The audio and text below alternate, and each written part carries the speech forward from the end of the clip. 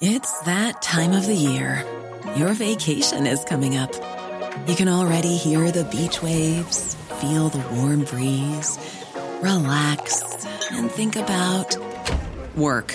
You really, really want it all to work out while you're away. Monday.com gives you and the team that peace of mind. When all work is on one platform and everyone's in sync, things just flow. Wherever you are, tap the banner to go to Monday.com.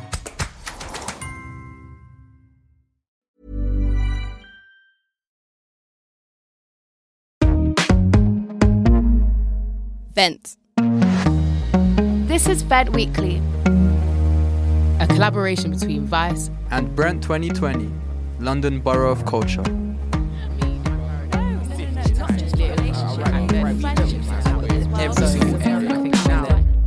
Let's get it cracking. Suprina, Santos. Vent Weekly. Today, we're bringing you a history lesson. That's right, we're looking into the life of Black Panther Olive Morris. I think what history teaches us in the present is that we don't know everything. For us to rectify or change the future, we need to know the mistakes that our forefathers and people did in the past. In a sense, I feel like history teaches us a lot, but whether or not we are learning from it is another story.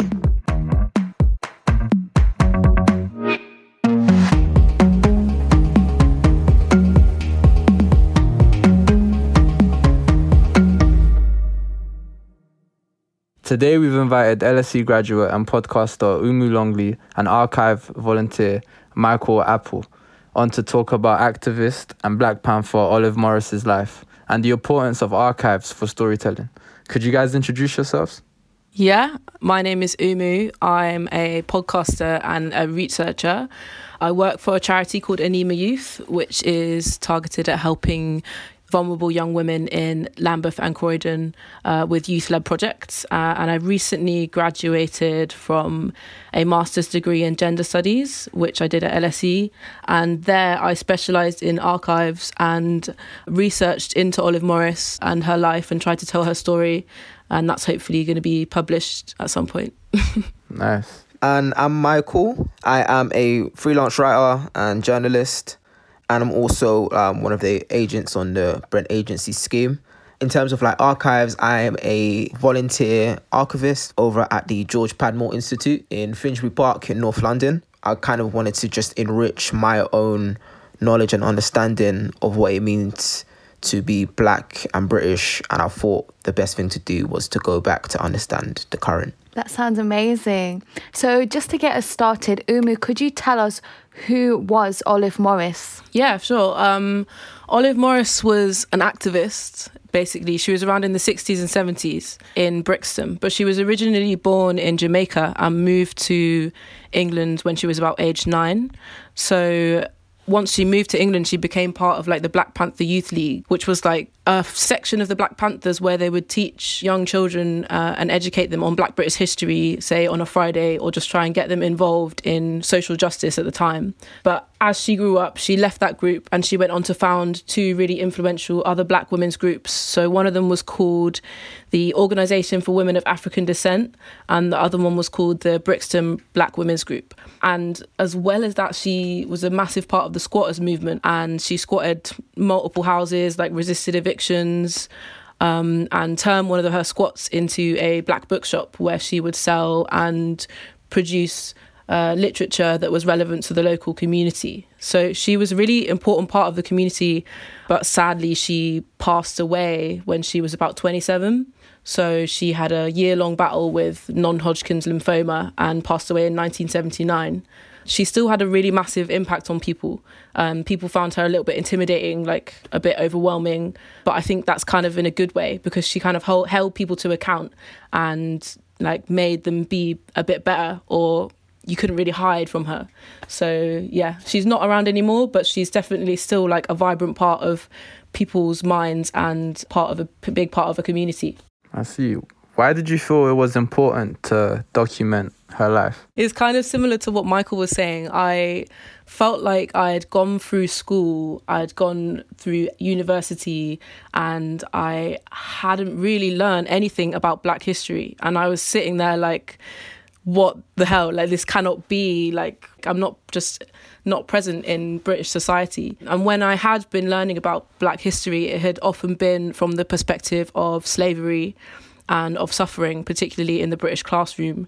And I think what happens when all you're left with is slavery and suffering is you can internalise a lot of feelings of not being very valid, of being weak, of being oppressed. And of course, slavery is a very important part of Black identities, but there's more to being Black than being a slave. It's like there's part of being Black that's just to be human, to just be allowed to exist in any normal way. So by going to the archive, I kind of wanted to connect with some kind of more meaningful representation of what it meant to be Black in Britain to me, to like just see myself as a human being, to see myself as like someone that's reflected in society. I like how you took like your own initiative to do this research, because I think it's so easy, especially when you're in school doing your GCSEs and doing your A-levels, and you just take what they teach you. And obviously they don't teach you everything, but sometimes when you're a kid, especially in GCSEs, you don't really feel like maybe you can do your own research. You kind of have to listen to what the teachers are telling you and what they teach you. And you said that you used archives. Could you tell us what archives are, or could Michael tell us what they are? So archives are basically institutions, organizations. So most of the time they have a like particular focus. So the archive I volunteer at is called George Padmore Institute, and it's then started with the archive of John LaRose, who was a publisher and was like really closely connected with a lot of Caribbean and African writers and activists. So basically what is archiving is anything from like talks, like oral histories, any sort of ephemera, so any letters sent back and forth. Like, would you say like diary entries? Yeah, it can be diary entries for sure. Anything that is kind of like communicated between people within a certain time and have within a certain context can be kind of like archived. I feel like once you have kind of that sort of basis to understand that like the conversations that we're having matter and will matter in the future, that was kind of like the thing that shifted it for me in terms of like seeing what an archive is and what an archive can possibly be. So in your experience, Michael, like what are the different ways that you have used an archive before? So for me, in terms of using them, first I had to kind of like felt like I had to establish a relationship with it, which is why I kind of came into it from a volunteer standpoint. I felt like I wanted to both contribute to like the actual like practice of the archive and then use it in a way that will both enrich like my understanding of our history as Black British people, but then also use it as a resource for whenever I write or for whenever I feel like I need to document something now, to know that I have a reference point to work from. And Umu, you actually used archives to bring Olive's story to life. So how did that archive shape the way that you told the story? Do you feel like it gave you a unique standpoint? Yeah, I guess so. I think that the Olive Morris collection is like an interesting archive because it's built out of like the drive of a community who like basically wanted to have Olive remembered. So basically, it only really came about in 2008, which is like years and years after she died.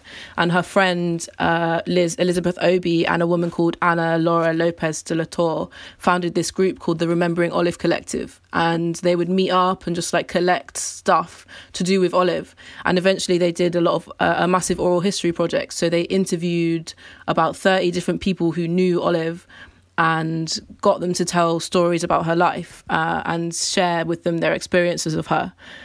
So I think in that way, like, was it whether I have what would you say? Sorry, a unique perspective? Yeah, I think because they kind of break what stereotypical archives are supposed to be, which is often like categorizations and like very rigid forms of information. It gives you a more rich understanding and means you can sort of imagine her in a more real way, even though she's not actually around anymore. And also, I think because they valued the voices of the community who actually knew her, then in myself, like, or other people who use it, you can kind of see yourself feeling a bit more valuable as well. Because it's like, wait, that's a legitimate form of knowledge. It's just like asking someone about their experience and their history. That means that my experience and history can be important too. When you read the archives, did it impact you? Because as a British black woman yourself, did it resonate with you? And like you said, explain maybe some of the experiences that you're having now and maybe give you some answers? It did really connect with me. Like the whole thing that as I was learning more about Olive, like I kind of felt more comfortable being in the archive. Like when I first went in there, I felt like really like, oh God, I'm a bit nervous. Like I don't know if this space is for me. But as I learned more about her, being situated in Lambeth and being a part of Lambeth history, I started to feel a bit more like, I guess I was allowed to be there. So I guess in a sense, yes, it did have an effect on me.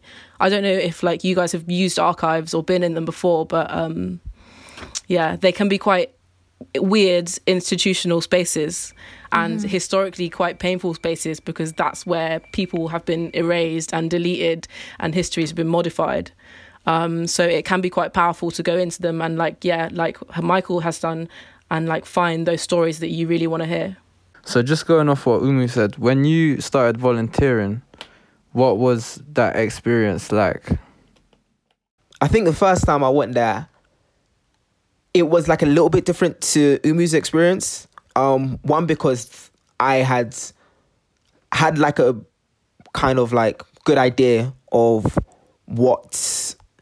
not what I would actually experience, but what I would encounter in terms of like the actual content, because I knew it was connected with a bookshop that kind of like published black literature from like the 60s and 70s. So I knew it would be a space that would at least be trying to push against the sort of erasure that happens in archival spaces. But at the same time, it was still like a process of learning to be comfortable and learning that it's a space that kind of like you're welcome to use. It's a resource that you're welcome to use, just because I get what you're kind of getting at, because it does feel like a space where it's just like immediately there's nothing that clicks for you that says, oh yeah, this is a sick space that I want to be in, or I can engage with in this way, because it kind of feels like it can be trapped underneath a lot of layers of, you know, bureaucracy and paper and all of that stuff. Quality sleep is essential. That's why the Sleep Number Smart Bed is designed for your ever-evolving sleep needs. Need a bed that's firmer or softer on either side? Helps you sleep at a comfortable temperature? Sleep Number Smart Beds let you individualize your comfort, so you sleep better together. J.D. Power ranks Sleep Number number 1 in customer satisfaction with mattresses purchased in-store. And now save 40% on the Sleep Number Limited Edition Smart Bed for a limited time. For J.D. Power 2023 award information, visit jdpower.com/awards. Only at Sleep Number stores or sleepnumber.com.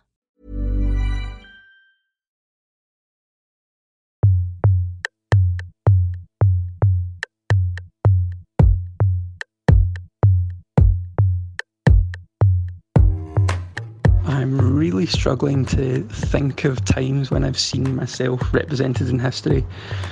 And I'm not sure if that's because I don't have a very strong sense of identity myself, or if that's because most of history is by and for and about other white English-speaking men like me. I didn't really learn any like queer history in school. Like, there wasn't anyone that I learned about that maybe seemed to have a similar like sexuality or identity to me.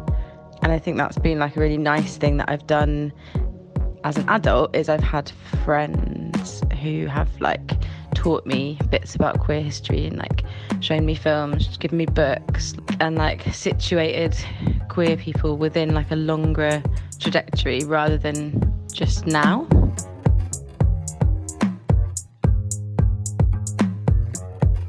So what would you say to people that maybe feel like, why should we use archives when there's so much issues going on now, presently?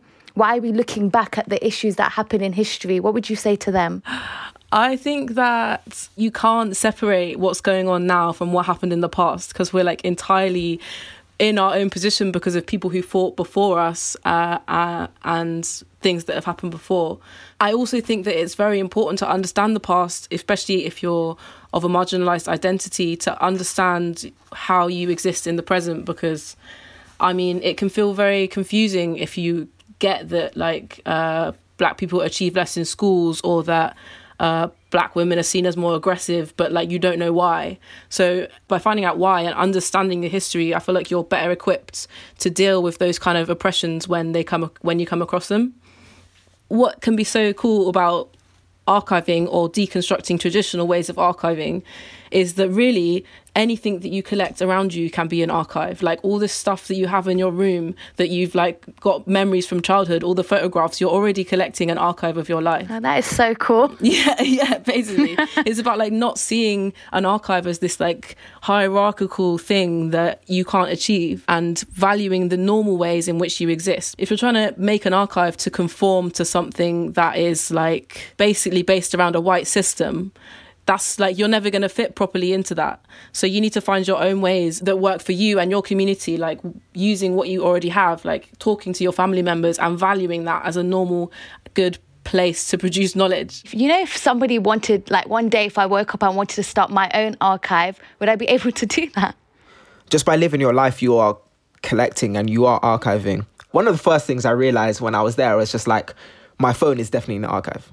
Oh, 100%. It is like a document of, you know, experiences I've had, thoughts I've had, you know, people I've come into contact with. And then even like on a more kind of like organizational scale, you can definitely start archiving just by understanding your community and trying to come together in a community sense. I have a friend called Tanya. She's from Northwest as well. She co-runs this organization called Black in a Day, which archives photographs of like Black British people from around the 80s up till now. But the way they approach it is that it's a very informal process. They like have socials, they have events, like they're very like social media focused. And so starting an archive doesn't have to be like this kind of intellectual endeavor. It can be a thing where it's just like, I want to look at my baby pictures. I want to see how your dad dressed in 1990 when he first came here. Like that type of kind of like communal type of thing where you want to know more and you're passionate about understanding your place in society, understanding where you come from. I think that's like all it really takes to make an archive. You don't really need to have the things that are like traditionally associated with it. Because I was just going to say then, I make music and I've been making music for like the past 8 years. So it's kind of like what I express in my songs, could that be seen or like kind of used as an archive in the future? Yeah, for sure, man. So basically like my songs are like archives then? Yeah, definitely. They're stories, man. That's pretty cool still. So how do both of you feel like we can make archives that exist more accessible to especially younger people? I think something that is possible is that, one, it does kind of need to be a process where you have to be able to give as well as take. But there does need to be like a relationship there. But part of building that relationship is offering younger people, the opportunity to engage in the archive in a way that's relevant to them, in a way that they want to understand more about history, in a way that they see the value of understanding stories. I think that's such a great idea because, like I said before, I was only exposed to it when I went to university. But had I been exposed to it maybe when I was doing my GCSEs or even before then, like Key Stage 2 or Key Stage 3, maybe I would have had more of an understanding and interest into it. So I definitely feel like it comes with the exposure and, like you said, also the initiative, because I do feel like that's important as well. You have to have like maybe an interest to get you at least to search for it. I feel like that needs to come from petitioning for having more of these stories be in the British curriculum, because if you're never seeing any of these things in the curriculum, you don't have that interest sparked in the first place. Exactly. And obviously it's not in the curriculum because like of all sorts of reasons to try and keep people oppressed, keep people feeling foreign, keep people from feeling like they belong here. But if I had seen those stories, for instance, when I was at school, I would have had such a completely different conception of who I was as a person, and my interest might have been sparked a lot earlier on than at university in Black British history, because I literally just didn't realise that these stories were there, but they are, and that's like crazy. Exactly. Because I feel like in schools it's very one-sided. Sometimes you feel like, where do I stand in history? I think as soon as you talk to people and you like realise like human experiences, you realise that barely anyone really fits into the mould that we're told to fit into.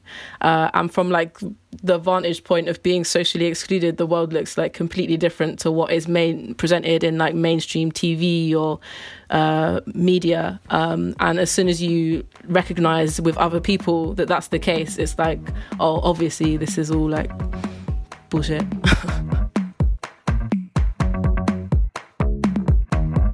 Thank you, Umu and Michael, for coming on. It was a pleasure talking to you guys. Thanks. Thank you. No worries.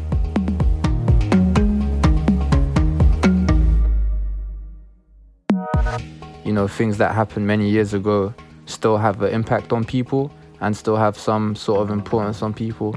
You know, these archives from the past can, you know, really alter someone's perception on the world, on themselves, and, you know, just the place that they live in. Now, I definitely feel like I've taken it more personal. I feel like the younger you start, the more obviously information that you have about yourself. So I'm definitely going to think about making my own archive, because I know it's going to be important for the future, you know, when they're looking back. Thank you for listening to Vent Weekly. I've been Santos. And I've been Sabrina, and thanks a lot to Umu and Michael for coming on. You can find Umu's podcast, Bullshit Binary, on Spotify, and visit the George Padmore Institute next to Finsbury Park. This episode was produced by the Vent production team, Jess Lawson, Amelia Gill, Moeed Majid, and Ali Adlington. Vent is a collaboration between Vice and Brent London Borough of Culture 2020.